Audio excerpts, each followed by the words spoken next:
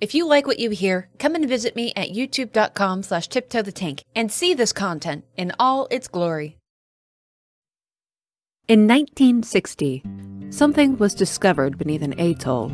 A crystal, a structure of some sort, engraved with runes. It was like a wall of etchings. The U.S. military took custody of it, and Ward Prime was created. In this ward, this huge crystal, its fragments and its mysterious runes would be studied, eventually experimented with. On September 30th of 1960, a doctor named Ulrich Harsgaard and a team of researchers descended into the ward to begin their studies.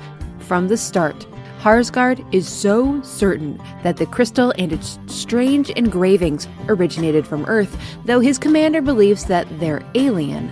But what is certain is this crystal and its hieroglyphic runes are very old indeed, and a marvel of linguistics.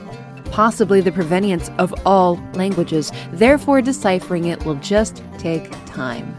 But who created these runes? Who made the crystal? It takes only a month for Harsgaard to learn the name Clawbone. Harsgaard calls Clawbone a missionary of sorts from his own country, and the runes are his message. Within the etches, Clawbone claims to be from a land free from sickness or death, a land of perfection, and while Harsgaard tries to teach his comrades how to decipher these runes, they just cannot do so. They don't see the language the way he does, at first believing Harsgaard to perhaps be off his rocker, a little delusional. But Harsgaard proves his genius, using the runes to decipher and open a sealed door, and from here on, Harsgaard is the overseer of the runes, a default leader of what's to come over the next decade. By June of 1961, Harsgaard has begun to make profound discoveries. He once believed the crystals were a power source, but in fact, it is a viewing or transportation device, something Clawbone calls a world stone in his rune writings. Not only that, but Clawbone is in fact not of an ancient human civilization, but a being from an entirely different world, something not even humanoid in all likelihood. Within these runes are held secrets about many, many worlds, and how Clawbone's people have evolved beyond pain and suffering, that they only wish to share this knowledge with other worlds, and Clawbone left instructions. Sure, they have to be deciphered to understand, but there's plenty of time to accomplish this. Connections created mind to mind can link worlds to this place in a manner of speaking. From Earth, we can virtually see these places. Under direction of Dr. Harsgaard, the only one who can read the runes, the Dreamer experiments began. But the consciousness of their first dreamer, codenamed Katerin, gets in the way of making connections between worlds. So, drugging begins to sedate the dreamers and increase lucidity in a dream state. Within 2 months, though, reports and records are made indicating that all is not going well. There's extreme melancholy and depression amongst staff in the now designated Ward 1 housing Katerin. One of the research leads, a man named Schleiermacher, reports falling asleep while monitoring Katerin and experiencing vivid dreams of conflagration, monstrous cryptids, and the wailing of damned souls. Controlled drugs are stolen from the drug lockers, staff and faculty are requesting antidepressants, and people within the wards look to the outside world, seeing the conflicts and wars taking place just for it to feed into their melancholy. The drug locker is more tightly monitored, requests for antidepressants are denied by Harsgaard, and the restless dreamers of wards 1 through 3 are not more deeply sedated. Tighten their restraints. That's all that's needed. For a year, it carries on like this. In February of 1962, Harsgaard made detailed notes about this missionary Clawbone and his unparalleled understanding of the runes and the potential for mankind because of it.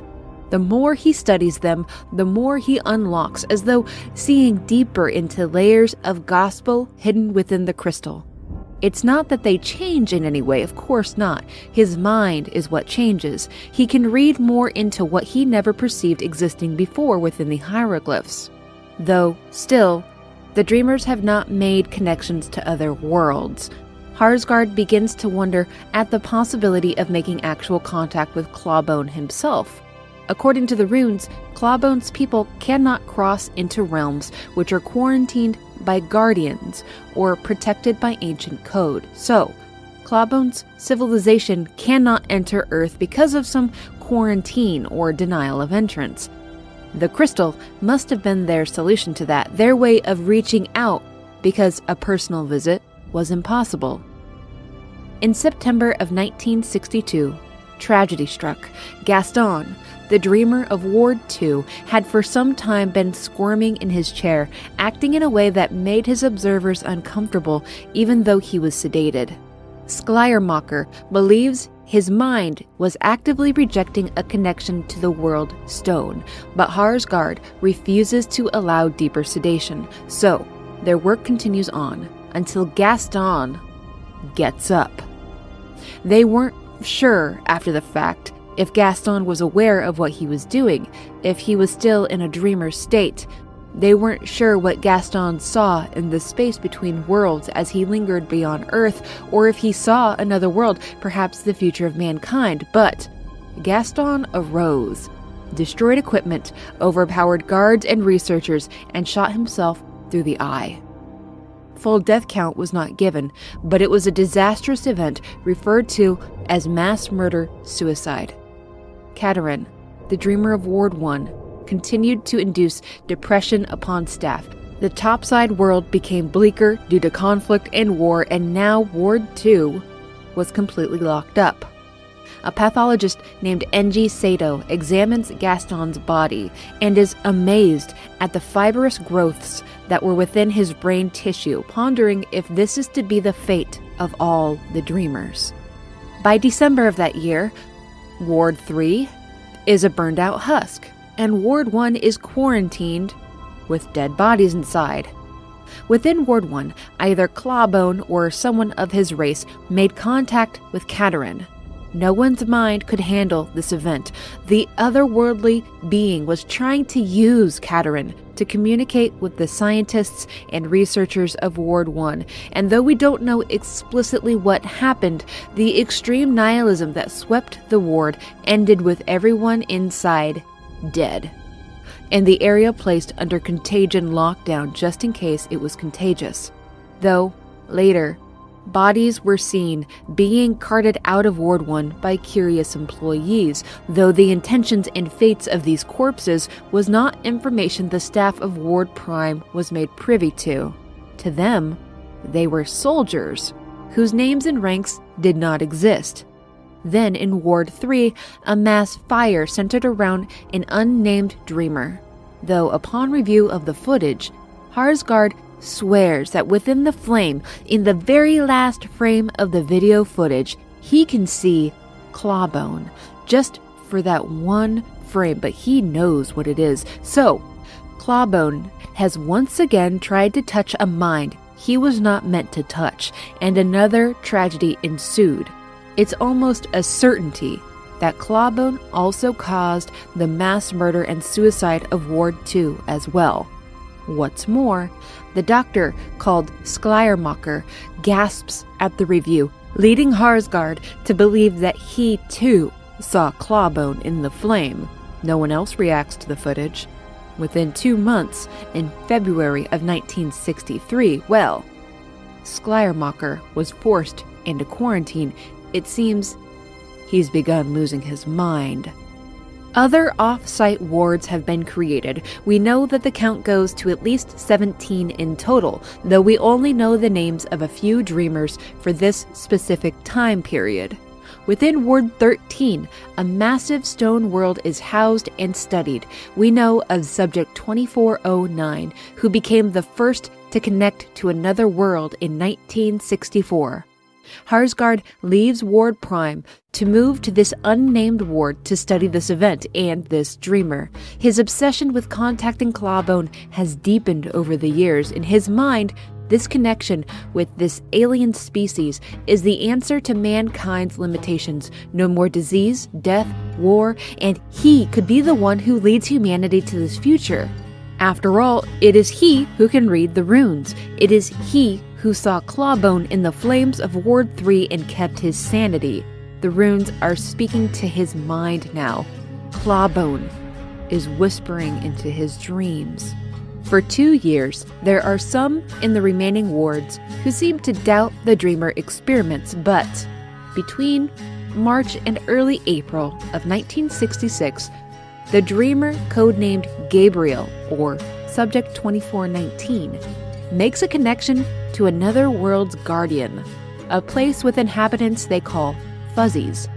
This guardian that Gabriel connects to is like the planet's god or soul, and the Fuzzies worship it as though it were a god, though it takes very little time for the Fuzzies to become distrustful of the guardian after Gabriel connects to it. Some even go so far as to throw rocks or weapons at it. On April 3rd, 1966, the Fuzzies killed their guardian. This caused Gabriel to go into cardiac arrest back on Earth, resulting in the Dreamer's death. Now we have the first instance of a guardian dying under observation. So, what happens to a world when its guardian dies? 3 days later, Subject 2409, under observation of Dr. Harsgaard, begins to broadcast a light show that all can observe on Earth, when previously all that was observed in their connection was darkness. Then, the low moaning song of a creature is broadcast, and this is undeniable proof that Subject 2409 has made a connection, removing all doubt within the wards of the genuine potential of the Dreamer experiments. They're not hallucinations, they're not wild dreams. It is proof that a connection to another world has been made. It is hard data. It takes almost 1 year for a new Dreamer codenamed Kesa, or Subject 2419-1, to reconnect to the world that Gabriel died while connected to, the world of the Fuzzies. An expedition was actually being planned to take place here. Through experimenting with the World Stone and the fragments of it at each ward, it was believed they could unlock an actual transport between worlds. An Einstein-Rosen bridge, a wormhole, as theorized by Dr. Leto Apostolakis. Dr. Leto worked tirelessly on his theory that harmonic frequencies could unlock the travel potential of the crystals. But after connecting to the world with Kesa, what they found there was something very, very different from before. The guardian Kesa connected to had the memories of Gabriel's guardian, but they were not the same. It was belligerent towards the Fuzzies, or what few there were remaining. A new species had moved in, the Root.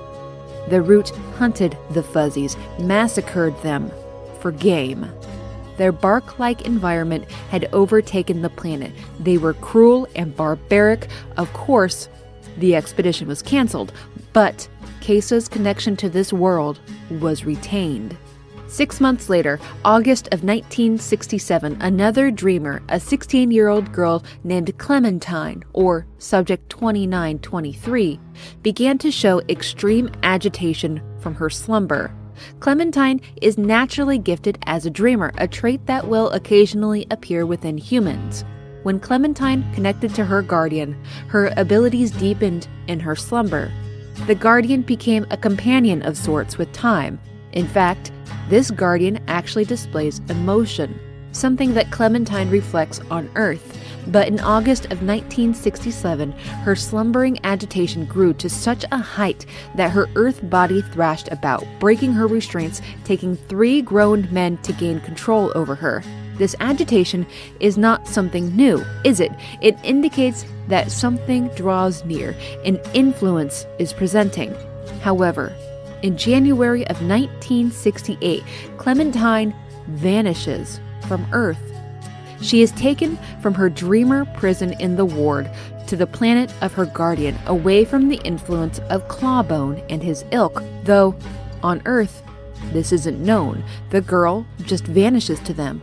But like the previous wards, when reviewing the footage of her disappearance, in just the last second of the video is Clawbone.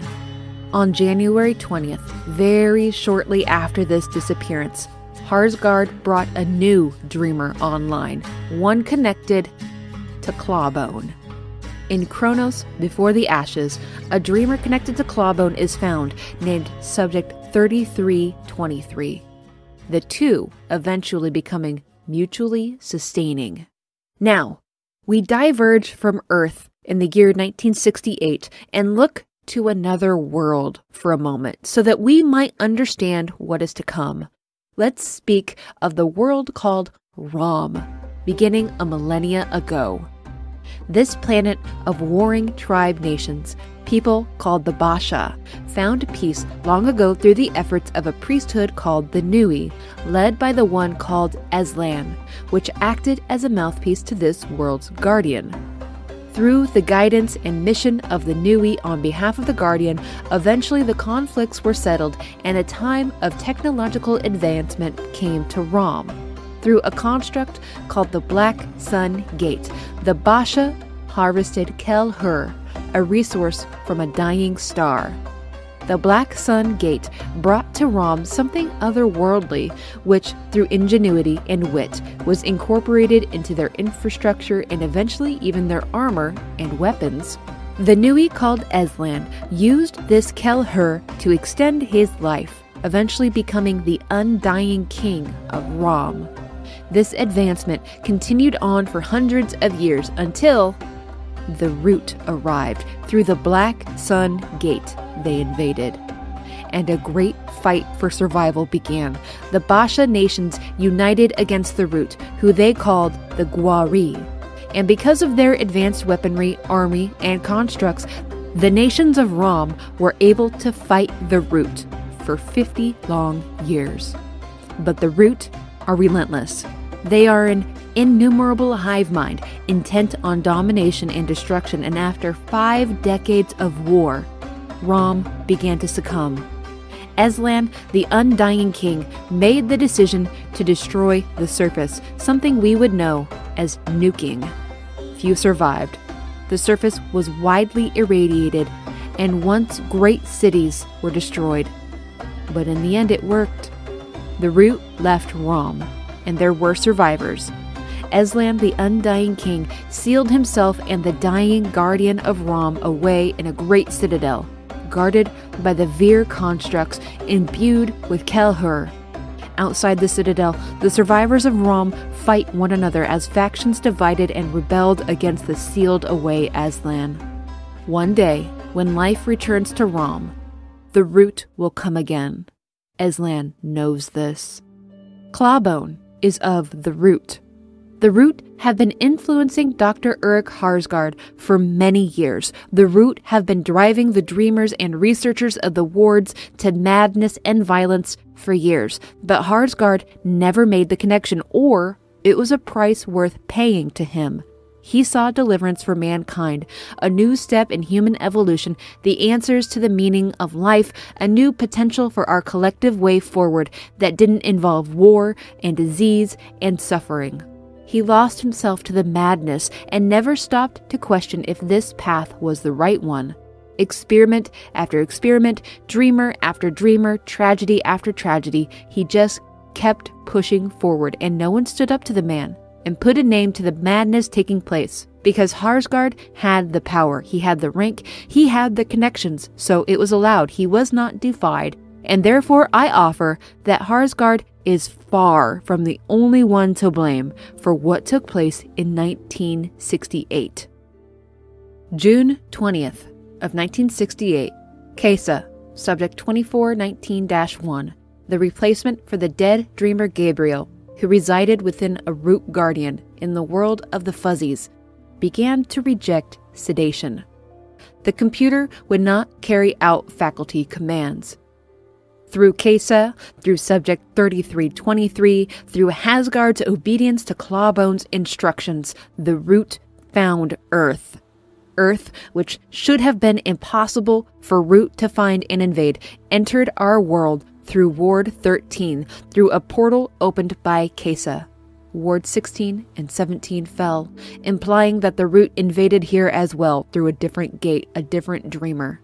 The Root killed every single dreamer in the ward, save Kesa. Ward 13 faculty locked themselves in Case's room, hiding from the root, though it didn't take long for the hiding researchers to discover what was going on and how to cut off more root from entering Ward 13. They had to kill Case. The computer overrides prevented them from doing this. It wouldn't let them kill this dreamer. The root caught on to where they were and what the hiding researchers were trying to do while Case was slumbering and began to beat down the door. The survivors locked in Case's room eventually were able to kill her, cutting off the root. They attempted one last-ditch effort to make a run for safety, but they did not succeed.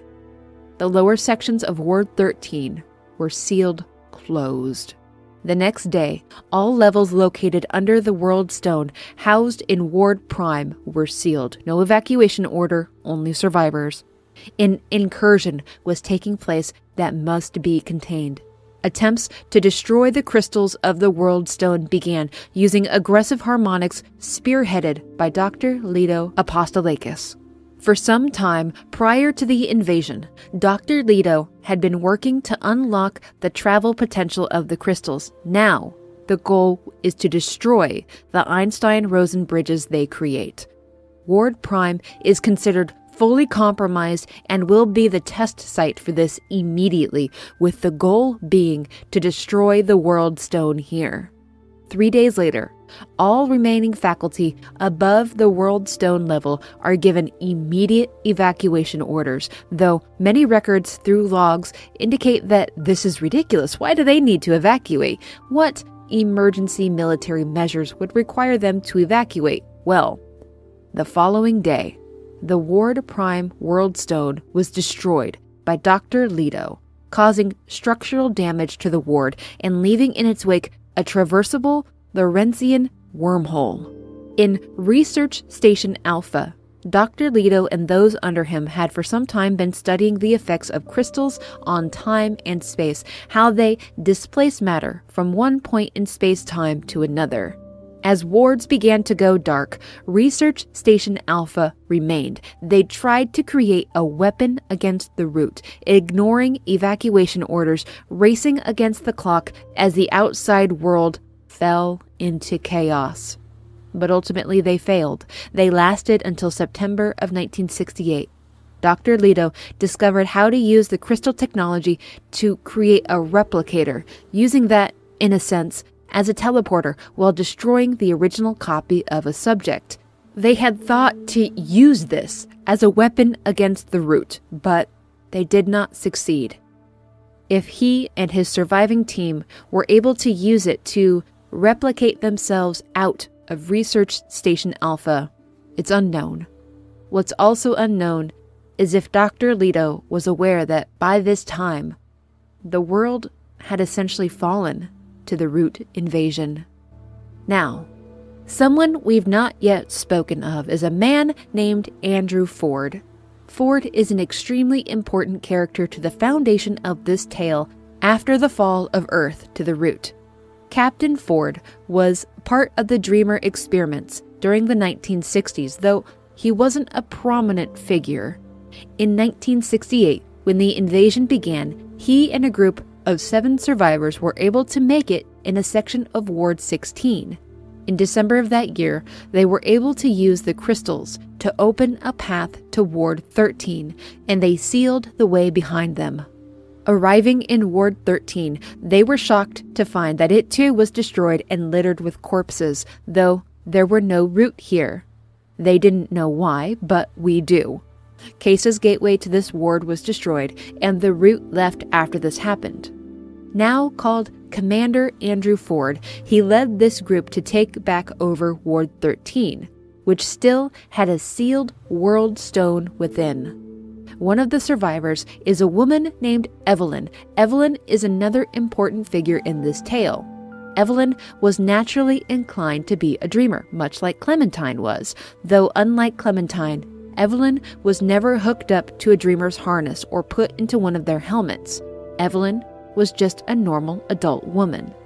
But not even 6 months after they arrive in Ward 13, Evelyn begins to have dreams of the Root, experiencing life through the eyes of the Root, understanding their thoughts and wants. It's a terrifying thing that happens. She carries this burden for several weeks until she has a dream, a premonition really, of a Root ambush waiting for them. Evelyn decides to tell Commander Andrew Ford about this, and he decides they should investigate. Because of Evelyn's premonition, they fight off the Root successfully. Evelyn tells the entirety of the group about her dreams and is accepted for it. Evelyn marries Andrew Ford in December of 1970, and later in the following year, they welcome a daughter named Nadine into the world. So, in a sense, even here, life is carrying on. New life is entering the world.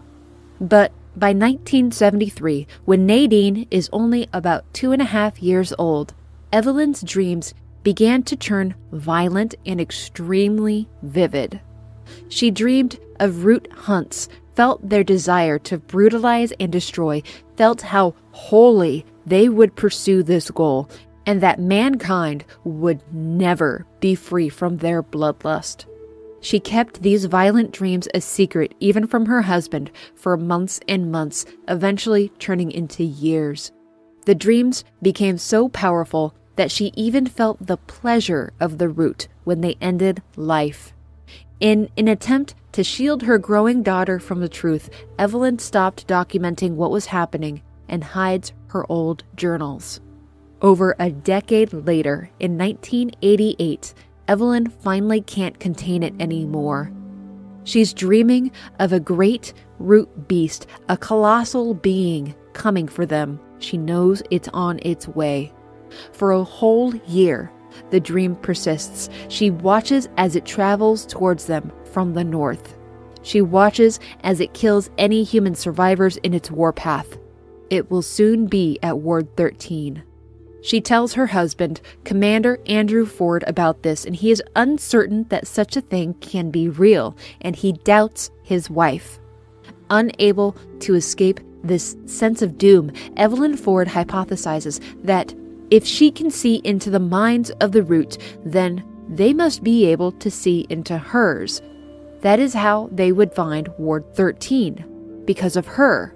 So, what if she fooled them? What if she integrated into the Root and led them astray, kept them from finding Ward 13, told them lies to keep her family and the survivors safe? January 5th, 1989, the Root behemoth enters the city above Ward 13. Evelyn can sense that it is nearing, so she slips away from her family and Ward 13, finds a thicket of Root life, and joins the hive mind of the Root, leading them astray, keeping Ward 13 safe, and abandoning her life as Evelyn Ford. Instead, she will become known as the Root Mother. A year later, Andrew Ford took action. His daughter, Nadine, was a grown woman. Ward 13 was safe from the Root thanks to Evelyn. Now was the time to search out how to end the Root infestation of Earth. Andrew Ford found the Labyrinth, a dimension between worlds that allowed travel from one place to another, and for years, Commander Andrew Ford travels around Rom, the frozen world of Rizum, where Clementine lives, the dark place that Dr. Harsgard connected Subject 24092 to so long ago, and a world called Yesha. Yesha is the home of a species called the Pan, a goat-like people that, while they are trained as warriors from a young age and are dazzlingly agile, they are nothing against the hive mind hordes of the Root. But thankfully, the guardian of Yesha is still alive, which safeguards this place from Root invasion. Here on Yesha, Commander Ford finds a strange calling. There is upheaval taking place here. A lower caste of inhabitants, rebels, are rising up against the nobility, and Ford falls in with the rebels, regaling them with lore from America, about uprisings against tyrants, civil wars, and the civil rights movement, which the rebelling Pan of Yesha just ate up like a delicious slice of pie. He rarely returns to Ward 13 to see his daughter. Though he seems to be off having grand adventures, he is earnestly seeking for answers as to how to defeat the Root. In 1995, he experiences dying in Rom, and then being respawned at a fragment of a world crystal. And he has this weird, suspicious feeling that it's something that's happened before, but he just can't. He doesn't really know why it happened. Well, directly interacting with the World Stone has just so happened to make the good Commander Andrew Ford a little bit immortal. As the years wear on, and 1995 turns into the year 2000, which turns into 2010, Andrew Ford doesn't age.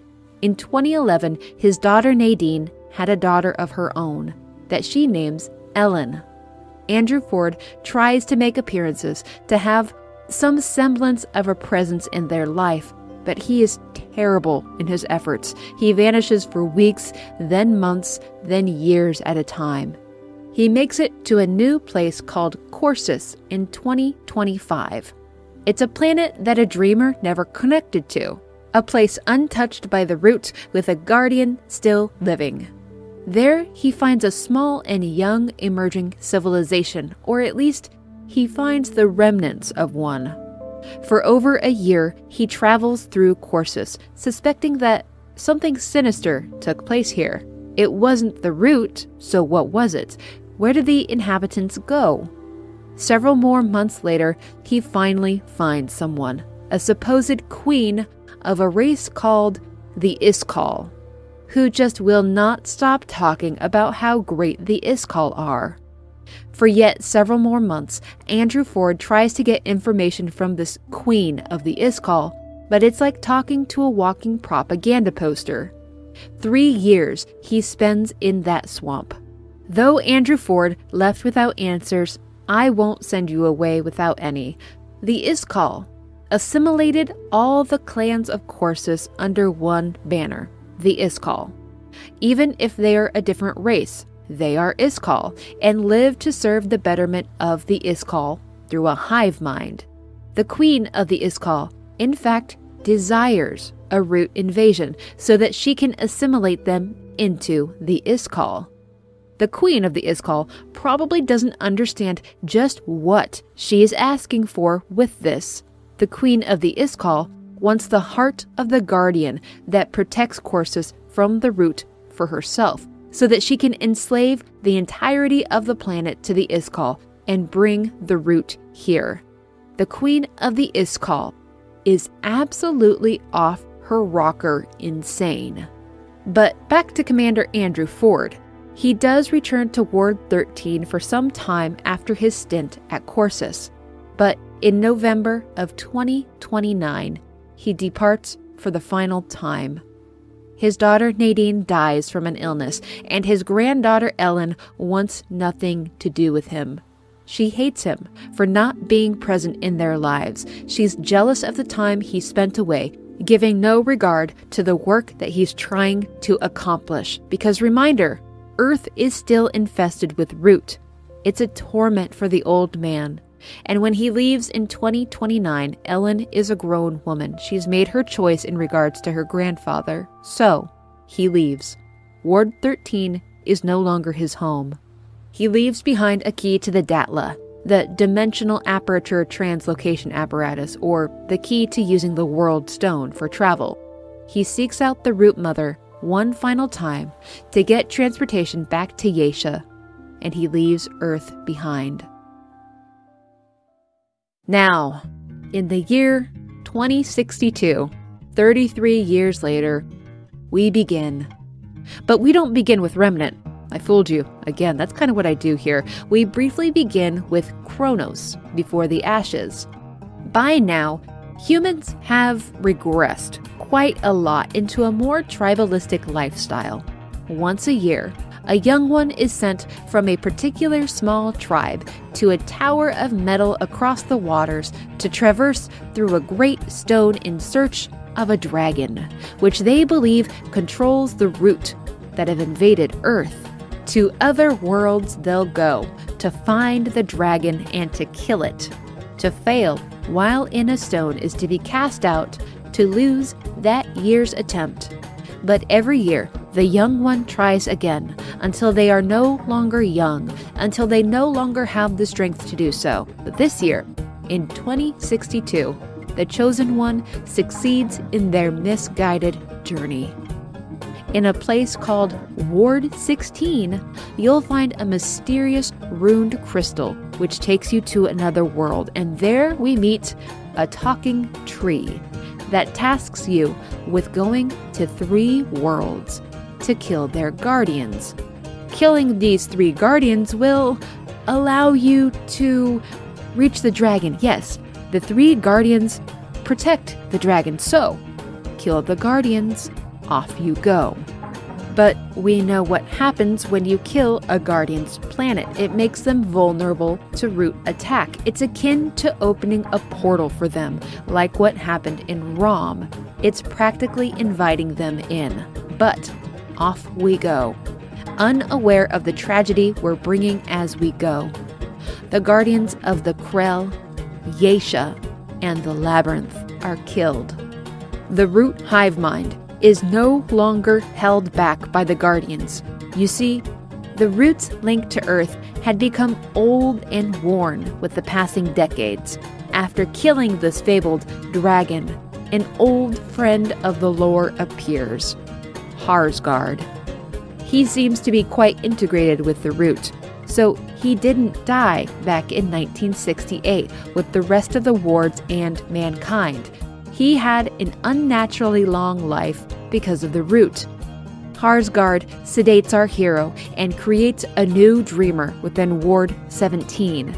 Now, the dragon can be remade and unbound. Thus, a new portal for the root is established on Earth and the invasion can begin anew. Remnant from the Ashes begins approximately 1 month later. A new hero emerges from that same tribe, sailing across the waters to find what has become of the hero the tribe lost after the dragon was ended. Though we spectacularly fail by rowing straight into a storm while on a small rowboat out in open water, and crash land on a shore with this dragon tower off in the distance. What we find here is Ward 13, and an aged Ellen Ford, now Commander Ellen Ford, the granddaughter of Andrew Ford. The root are knocking at their door. Human life hasn't been seen outside the ward for weeks now. Using Andrew Ford's old Datla key, the World Stone is brought back to life. The World Stone tends to attract the attention of the root, so for all these years, it's laid inactive. Until now. It's Ward 13's only remaining door to the outside world. Ellen Ford mentions her grandfather, his hunt to end the root, his mysterious disappearance over 30 years ago, and his notes just outside the ward that we can go retrieve. Maybe if we start there, it can guide us towards that atoll that we want to reach so badly. Sure enough, Andrew Ford's notes leads us to the root mother, his wife Evelyn Ford, who lives entwined within the root hive mind. Reaching the atoll where our tribesman was last seen will be no easy task. But before she can give us answers, she must finally disconnect from the root. Otherwise, they will know of her plotting and our plans. And besides, enough time has passed. Perhaps now it's time to depart from this tactic, as the root now reside outside Ward 13. Perhaps it is time to return to the ward where her granddaughter commands. Evelyn leads us to the Labyrinth, that place of passage between worlds. We need to find Andrew Ford, who has been missing on another world for many years. Andrew Ford still has in his possession the means to reach Ward 17, the atoll across the water. As she did with Andrew Ford over 30 years ago, Evelyn guides us to the Keeper's Tower. The Keeper gives us access to the labyrinth, but the only path open is to the desolate planet of Rom, where the undying King Aslan resides. Though there are many characters and many stories to be told within each of these worlds, I will instead keep a focus on the main overarching storyline. The undying King requests our aid, though it clearly pains his ego to do so.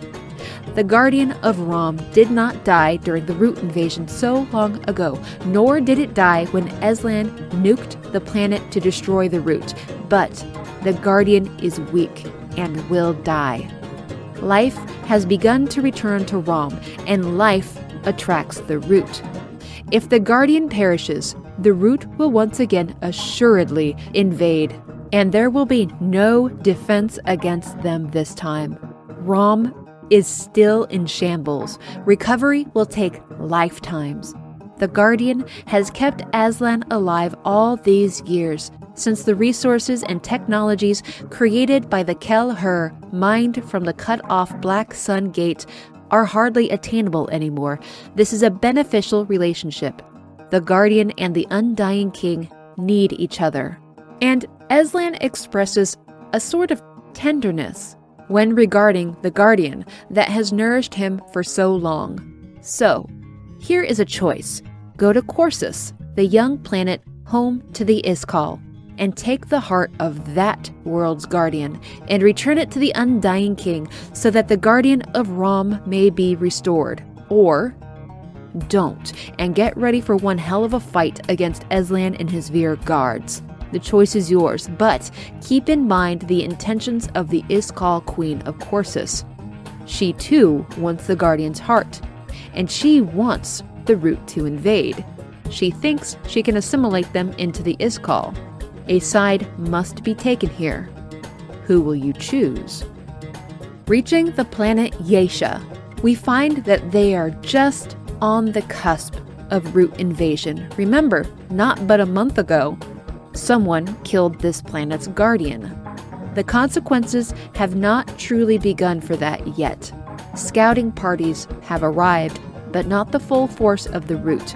Here, we meet the leader of the rebellion forces that are friends to Commander Andrew Ford. Andrew Ford came here after departing Earth over 30 years ago. He is currently in a queen's custody, imprisoned in her ziggurat. Thankfully, the ziggurat isn't a complete pain to find, and sure enough, there's Andrew Ford. He hasn't aged a day in about, 70 years now? It's not hard to convince the man to aid us in reaching that damned atoll that we've been trying so hard to get to. It's not hard to convince him to go back to Ward 13 to see his granddaughter, to see his now de-rooted wife. He reasons that maybe we can succeed where he repeatedly failed. Within Ward 13, in the depths of it, there's a locked-away mirror that acts as a door, similar to the crystals we've had so much experience with. Andrew Ford has the key that will allow us access to that mirror, which will take us to Ward 17. Beyond that, well, not much more can be done for Yesha. The inhabitants of this place will have to deal with the Root as best they can. Perhaps we can stem the tide and thin out their numbers somehow, but no direct action can be taken to save this planet from the Root. Really? All we can do is move on, return to our own world, and fight for ourselves. Through the mirror, in the depths of Ward 13, we travel. And we do find them. Finally, after all this time and effort, we find our lost tribesman, the new dreamer, who is in truth a total nightmare to life and freely takes the form of it.